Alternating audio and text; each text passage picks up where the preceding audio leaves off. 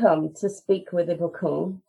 Thank you for joining us and welcome to our series on trauma. This is something that I've noticed as I've recorded decades with my wonderful volunteers over the past year, where they have shared very candidly with us certain things they have gone through that they believe, and you would as well, when you listen back to it, have traumatized them and the outcome it has had on their lives. So today, I actually have an expert with me who is a psychiatrist. He will tell you all about himself, and he will tell you he's not an expert in trauma, but he would explain his specialty, and we're going to talk about trauma. So, as you know, I don't beat about the bush. I'm going to go straight to him and ask him to introduce himself and his specialty and tell us a bit about his experience. So, welcome, Dr. Shorimade. Could you introduce yourself, please? Yes, thank you. Good evening, listeners. My name is, I work in old age psychiatry. As Ibukun said to you, I'm not an expert in trauma, but I'll try my best to answer her questions today. Thank you. What is old age psychiatry for those of us that are unfamiliar? Well, in the United Kingdom and I think in some other countries in the world, old age psychiatry attend to mental health problems, people who, or better still, people who fall into the bracket older adults. That means over 65. But old age psychiatrists also specialize in diagnosing and treating dementia. So if dementia occurs before age 65, they generally tend to be referred to old age psychiatrists. Otherwise, old age psychiatrists focus on mental health problems in those over 65. Okay. So thank you so much for agreeing to come and talk to us about this. I am intrigued, as I'm sure most of the people listening to this, on how exactly trauma can impact. It sounds like almost a redundant question, especially with the campaign on mental health awareness. But I know I myself need more knowledge in terms of understanding what exactly is psychological trauma and the effects it can have and how it shows up. So I would ask you the question, what is psychological trauma? Well, there are different definitions, but the one I'll stick to can be found on medicalnewstoday.com. And basically it talks about the response of an individual to an event that they find stressful and deeply distressing or disturbing. Obviously, trauma, if one defines the English word trauma, means physical injury inflicted on a person by some external agent. Now, that injury can evoke response in the individual, and that's when we talk about psychological trauma. What sort of response? When you say evoke response, what do you mean? Well, different individuals respond in different ways to traumatic events, as it were. Some, it could be mental health symptoms, or they might manifest symptoms in their mental health, and some might manifest symptoms in their physical health. Oh, okay. So this is interesting, and we will get to that point where we ask the question, what does it look like? But are you saying that in terms of someone's response to an event, it could lead to psychological trauma? Is there a case where it might not lead to psychological trauma? Well, individuals respond in different ways to what you might define as traumatic events. Some people might find some event traumatic, so to speak, or some injuries they might find traumatic, and some might not, in spite of the fact that they've been exposed to the same kind of injury or traumatic event. And I suppose there are different reasons for that. For some, it's because of their genetic makeup, the way they are wired. Okay. And for some, it's because of the effect of the environment on them as they grew up. So perhaps there might be some some cultures around the world where right from childhood, they've been tutored or perhaps molded not to respond to certain events that others might find traumatic. And it might also be that they have been exposed repeatedly to certain events, and for some reason they become habituated and no longer evokes a response in them to qualify for the phrase psychological trauma. Interesting. You use the word habituated. For those that might not understand that, could you just give an insight into what you mean by people who have become habituated?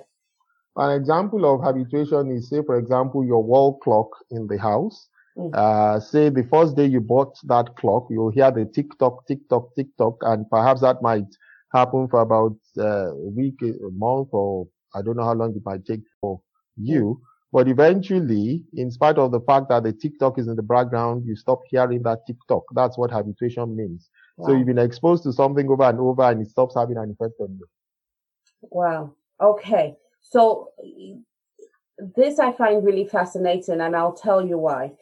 In the past year, so for listeners listening in the future, we're in 2021, and for those of us that have lived through 2020, there were quite a series of events that globally we were all exposed to. People have reacted to them differently, and there's a certain thing that Dr. Shorimade has shared here that I find very interesting, because with that response, some people were outraged, others didn't have the exact same response they did. So could I ask you then what your thoughts are on when people react to what is seen as trauma differently? Because yes, you've given us the answer, as in it could be they're habituated and so on and so forth. But when those who aren't habituated, outraged by another person's response, how does that further compound the trauma they've been through? I'm trying to understand the question. Okay, so let me put this in context to a trauma that was seen globally on screen last year in 2020. And this is not a podcast about race or anything, but people reacted to the killing of George Floyd in different ways. And there were some people who were clearly traumatized by it, to the point where it turned to a very extreme and visceral reaction to that incident. But there are others whose response wasn't as extreme, where they were opposed to the rioting they saw on the screens. They were opposed to, if you will, some militant behavior from certain aspects of different communities on both sides of the table. So do you see that, especially in your experience, and I know, like you've said, you're not a trauma specialist, but your experience of in older patients who have lived through maybe the World War II or any of those other type of global traumatic events, have you seen that compound the way they react to it because they are outraged at the way others didn't react to it?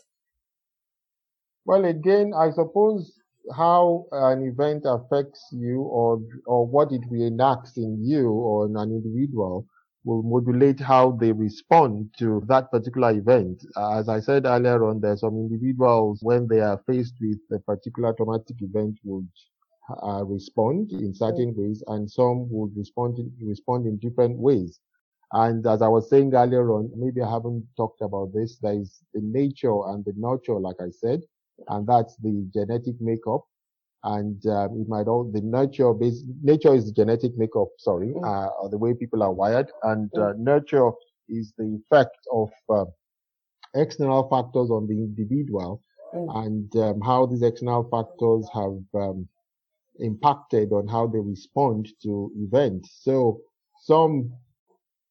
I think the response of, and then actually, I think if you look at the response to events, generational gaps might also explain some things. Some people, and perhaps maturity and age and so on and so forth, might also explain why different people responded in different ways to the same event. Okay. So thank you for highlighting nature versus nurture. We didn't actually call it out as such earlier on in the conversation. But what I am hearing, and please correct me if I didn't hear this properly, is due to so many different moving factors, whether it's nature, genetic makeup, which is related to nature, or nurture based on the environment you've grown up in, it is viable that people will have different reactions to the same event. Yes. Okay. Another thing that might influence response to the same event might include if you see light at the end of the tunnel. Is it an on-off thing? Do you perceive that justice is being served on the perpetrator if it's not a natural event? Do you have a belief as if it's a natural event, or perhaps an earthquake or a tornado, or so on and so forth? And so these are also things that might modulate the response of an individual to a particular traumatic event. Yeah. Wow. Okay. So I'm not giving anyone a pass or anyone now. It is okay. It is fine.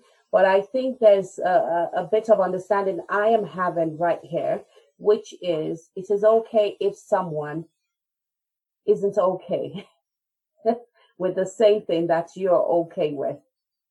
Yeah, so, because we've all had different experiences in life. We have different beliefs, different traditions, different cultures. We're wired differently, and we are not robots. Even nowadays, robots respond differently to different things. Yes. So, like you said, it's okay if people respond in certain ways and some respond in other ways, as long as it's, might I say, lawful and allowed in the society in which one finds oneself. Interesting.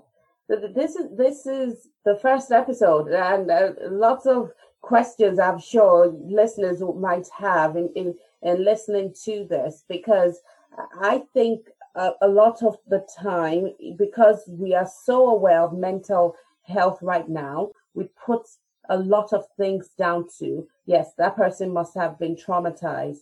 But just as you've heard, trauma can happen, psychological trauma to be specific, can happen as a consequence of being exposed to something and a response to that exposure.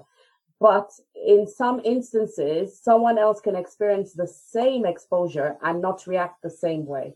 So be mindful of that when you're hopefully being gentle with your family member or friend who doesn't think the same way as you do about something that has affected you. Okay, so we're going to go on into this. We're going to still talk about what it looks like in the second episode. Please go to our Instagram feed, which is @Speak Podcast, and let us know what questions you would have loved to ask in terms of understanding more about psychological trauma. So we will catch up with you in the second episode, where we will talk about what psychological trauma looks like. Thank you for listening.